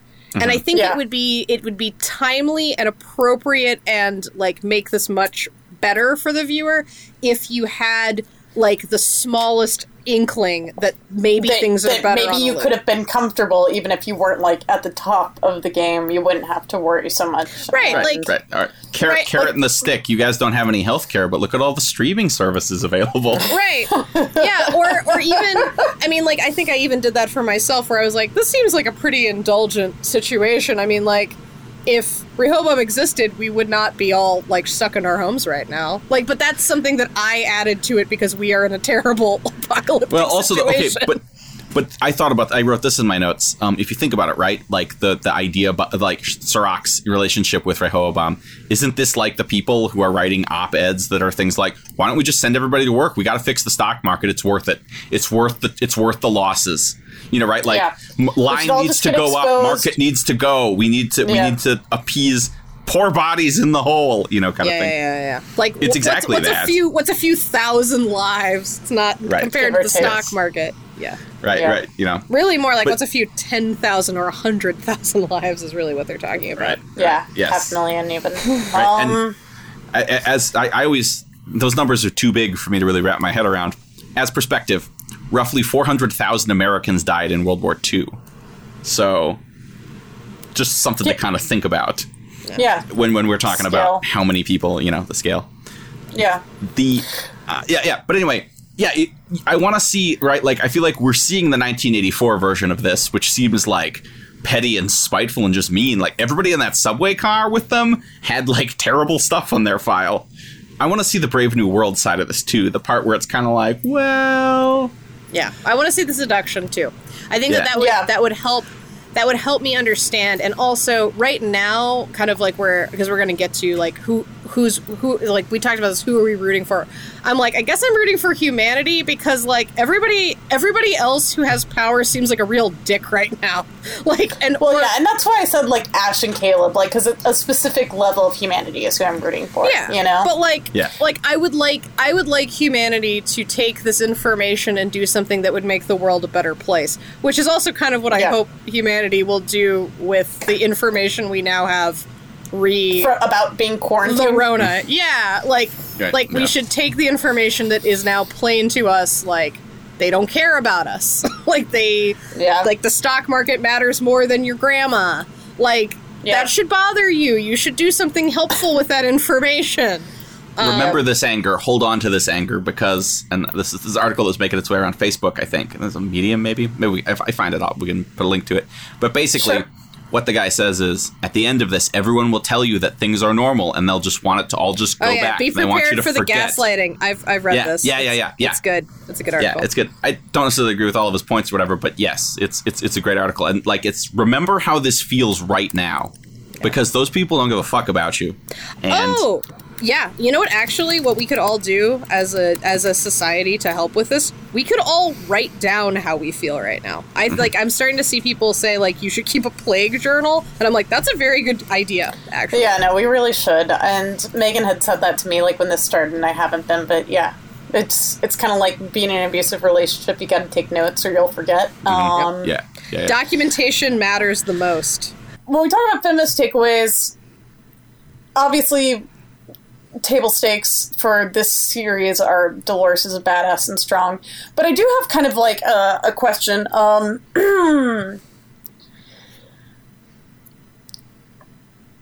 I think that we're supposed to ask if it's something she should have done at the end. Send everyone their insight profile. But also, like, unplugging the Matrix is painful. Like, literally, there are pains when in the Matrix when people are unplugged from it. But the point of that movie isn't that people should stay in the Matrix, you know? And, like, in episode 2, we had, like, you know, Guy shouting at his shadow, basically, like, the Plato's cave metaphor of, like, sentience. And, like, in a lot of ways, this is, like, exposing a wider world that you didn't realize exists, like another layer to reality. I don't know. What? Is Dolores the villain? Is she the baddie right now?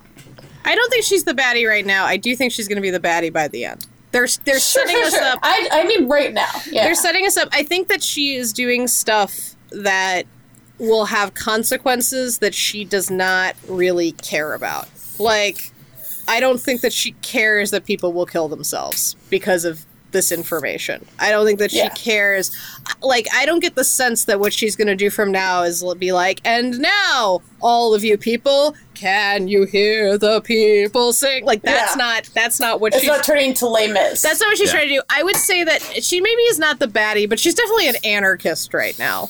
100. I think that is literally what she is. Yeah, she's someone who's like... Yeah, she's like, she wants the world to burn. Break the system. No, but also I think that, I mean, that's sort of, I mean, but like a cartoon anarchist, not like actual people who think that, you know, we don't need centralized power structures to govern and mutual cooperation. No, I'm just saying, like, she's like she just wants to see the world. Like, she's trying to do that thing that Rorschach does towards the beginning of Watchmen, where it's kind of like, they will reach out to me to save them, and I'll say no. Like, she just wants to. I think that she's the joke. She's the anarchist with a Joker, isn't it? Yeah, she's like been hurt deeply, and I think that she both feels righteous about the pain that other people are that people in power are inflicting on actual humans. But I think the problem is that she doesn't really actually care what the people do once they're free. We don't know that yet, but I suspect. No, but I agree. I think that we're circling the same sort of thing. And we kind of, and I gotta, like, you kind of know, but I think that just because Bernard's story is kind of dumb so far, you don't respect it, I guess, like the knowledge that that's what's going to happen because both Maeve and Bernard are like, oof. Like, they're like, when people mention Dolores, they're both like, oof. And so I think that that's supposed to signal to us that, like, what she's doing is actually probably not okay. Unfortunately, the way the story is structured, we basically only have Dolores for main characters, and we don't really have much of a choice except to root for her, because everyone else is so garbage. Like, you know? Yeah. No, absolutely. So I absolutely. think that they're trying to seed it in there, but it's none of it is effective yet. It might get effective. It might. I'm hoping it does. Yeah. Well, let's talk about. And Thomas, do you have anything to add to that? I mean, no, my brain is like exploding with like weird, like, is it okay to turn the lights on the people in the cave, or, you know, like if you were a host in a Westworld situation, and they could come in and magically grant, and you're just doing you're on your loop, and they could magically grant you sentience, but you're still a robot slave. Is that a good action? Is that a just action? I don't know. What is? Well, is it a good action if by doing that you're allowed the option to stop being a robot slave? Oh, sure, Am I allowed? I mean, right. You can do something about it. There's pathways. Well, and they're kind of hinting at this too. That's like what I think Pinkman's whole thing, where he's that whole speech about the rabbits. Not the rabbits. The rats. The rats drowning in a tub. Like, I think that ultimately what we're going to see is they're going to be like, well, Dolores, you actually have also set up this bucket with too much water in it. I think that's what's going to happen.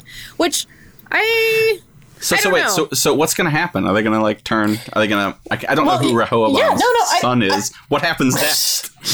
Well, yeah, that's great segue, Thomas. That's where we are right Hooray! Now. Do you think Dolores has been? So this is also really just theories. Do you think Dolores has been like somehow implanting William psychosis in him since the park? Like, is he actually going insane, and he also happens to be a somehow helpful pawn? Like, what's going on there? Was that actually Dolores in there with him? I don't think so, but, you know, I'm just... Yeah, that'd be super wild if it was, but maybe. Yeah, no, I prefer to believe that William, like, is being driven theatrically mad by his own, like, guilt and grief. Yeah, because otherwise, I want to believe that internal, not external. I want to believe that he's King Lear for sure. Or even just like, I mean, like, is this going to end up with? Is this going to end up in the "I have no mouth yet I must scream"? Only Dolores is the AI that's torturing the last 6 or 8 people forever. I mean, like, maybe. If so, it's a bleak ending. No, I think that Maeve and maybe Bernard are going to rise up with the rest of the robots and be like, "You are just a different kind of slave master," and then they're gonna like learn to live together. You kind of get that when like Serac is like, "Our kinds can never mix." Like, I think that the ultimate thing is that the kinds have to mix because so is this that's so the freedom. Secret sauce is robots, like the thing that will keep humanity from nuking Paris again. Or maybe. Whatever. Well, no, I think like the secret that's like because they actually kind of don't care about that like this is actually more about like the freedom of choice, right? So like actually the secret sauce is that robots can help you maybe choose to nuke Paris if they want to. Robots can have a little nuking as a treat. But right, like that's. I mean, so it's like Chekhov's like robot human utopia companionable piece. Yeah, I think so. That's where I think it's going, but we'll see. Yeah, we keep, you know, I feel like we ripped on this episode a lot, but let's just agree that this series has amazing moments. Oh man! Like the end of the first episode of the first season, where he's like, "I assure you, they can't hurt anything living," and then she slaps the bug. Hurt a fly, she slaps the fly, and you're just like, "Oh no!" Good.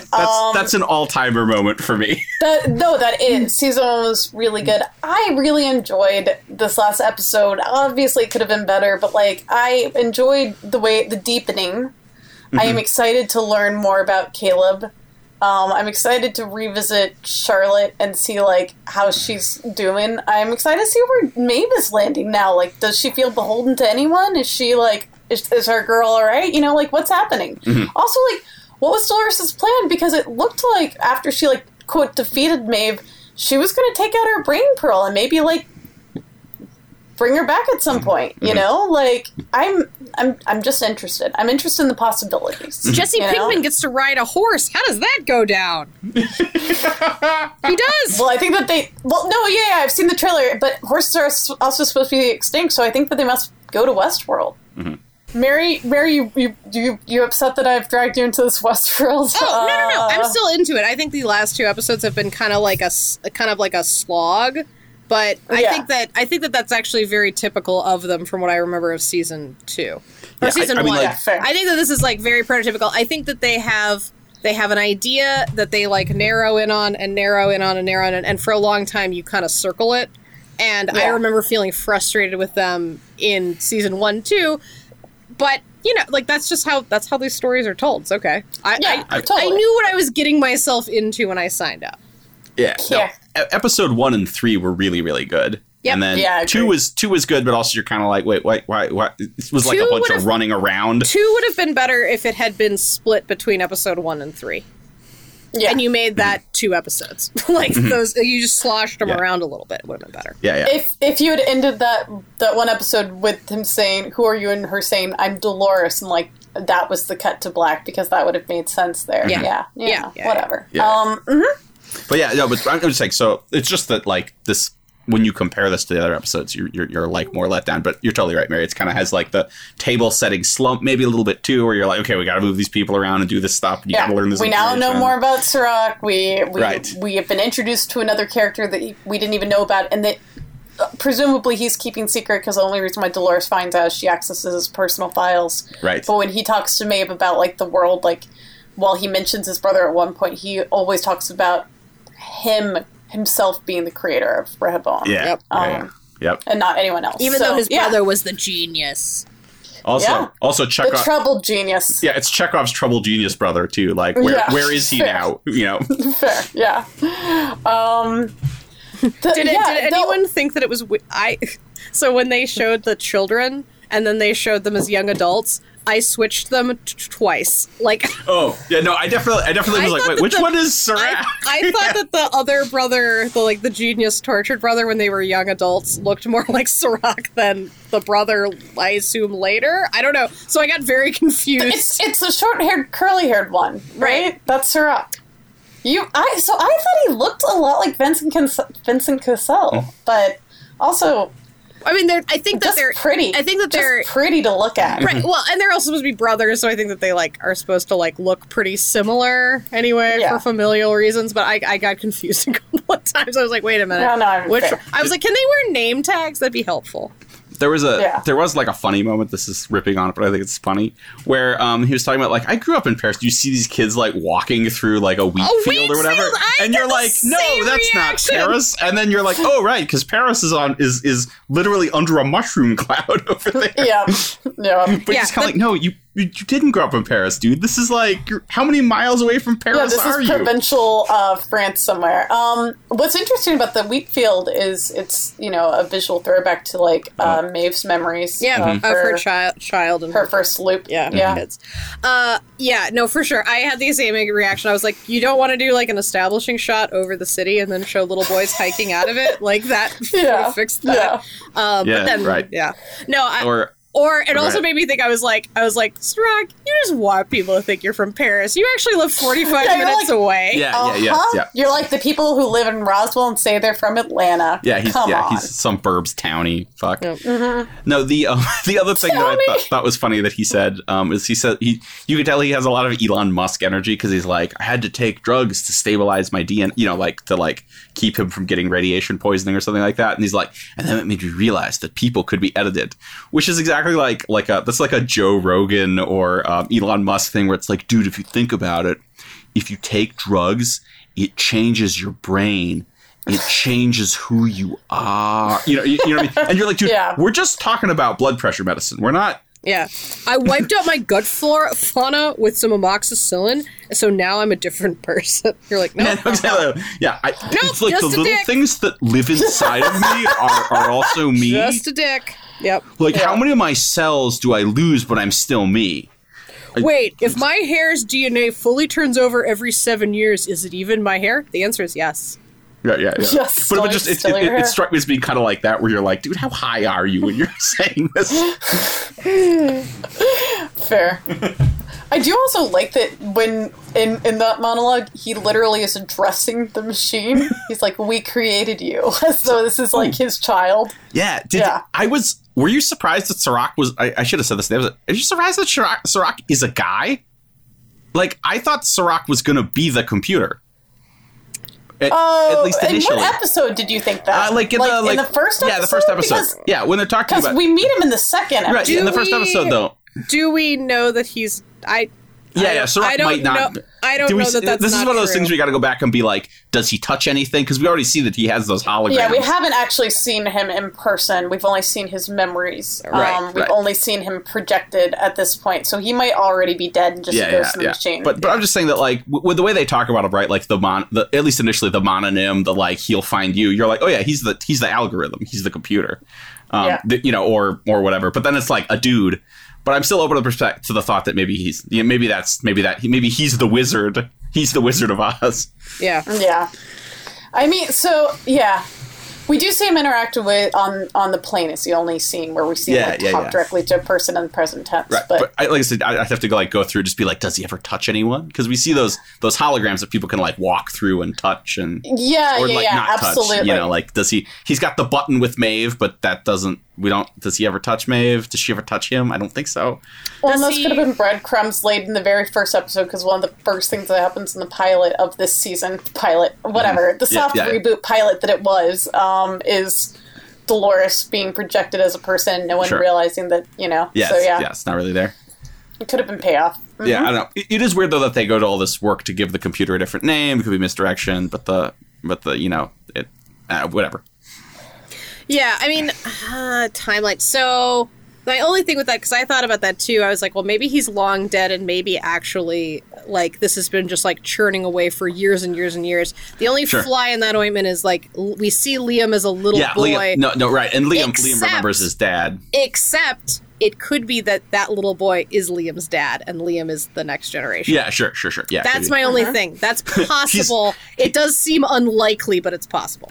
He's not only is he Liam Jr., he's actually Liam the 34th. And the first Liam the guy who gets his head bounced off that airplane is Liam the First. And I didn't pay enough attention. I don't know if he ever addresses, like, the guy who gets smashed against the plane wing is ever addressed as Liam. But, like, he definitely calls the little boy Liam. Right. But this is how Westworld drives you bad, because this is the most crackpot theory. Also, there was a non-trivial chance that some of this is true. I also feel like because Caleb actually shot the guy. The Serac is now just a computer hologram, and that was Liam the 34th. These are all it's like long. Putting down all the money on this, betting the house. Mary, what were you saying? I was going to say, like, maybe we have also are predisposed to think this because we have so many Thomases in our family. Yeah, right. Yeah, it's just confusing. Yeah, there's not like a name that's repeated quite that way in my family, but. Well, it's not like we're a bunch of it. French kings. I mean, come on. Give me some credit here. Not yet. Not yet. All right, well, I think that wraps us up. Thank you again, Thomas, for joining us. It's been a real treat to have you here in this special series we're doing. Thank you so much for having me. Yeah, totally. Check back in next Friday for our regularly scheduled content, but we'll see you again in the week after for our Westworld content on episodes 6 and 7. And 7's the penultimate episode, so we're really getting there, guys. All right, everybody, grab your disinfectant wipes, wipe down your bottle, pour a glass out, wipe down the glass, wash your hands for 20 seconds. We will wait. Okay. Happy birthday to me. Now, is everybody ready to consume something and near their face? All right. Don't touch your face. Don't touch your face. Just touch the glass. It's okay. In these incredibly troubled times, even though everything right now really does suck, I do have to believe that the galaxy might still be ours. Cheers.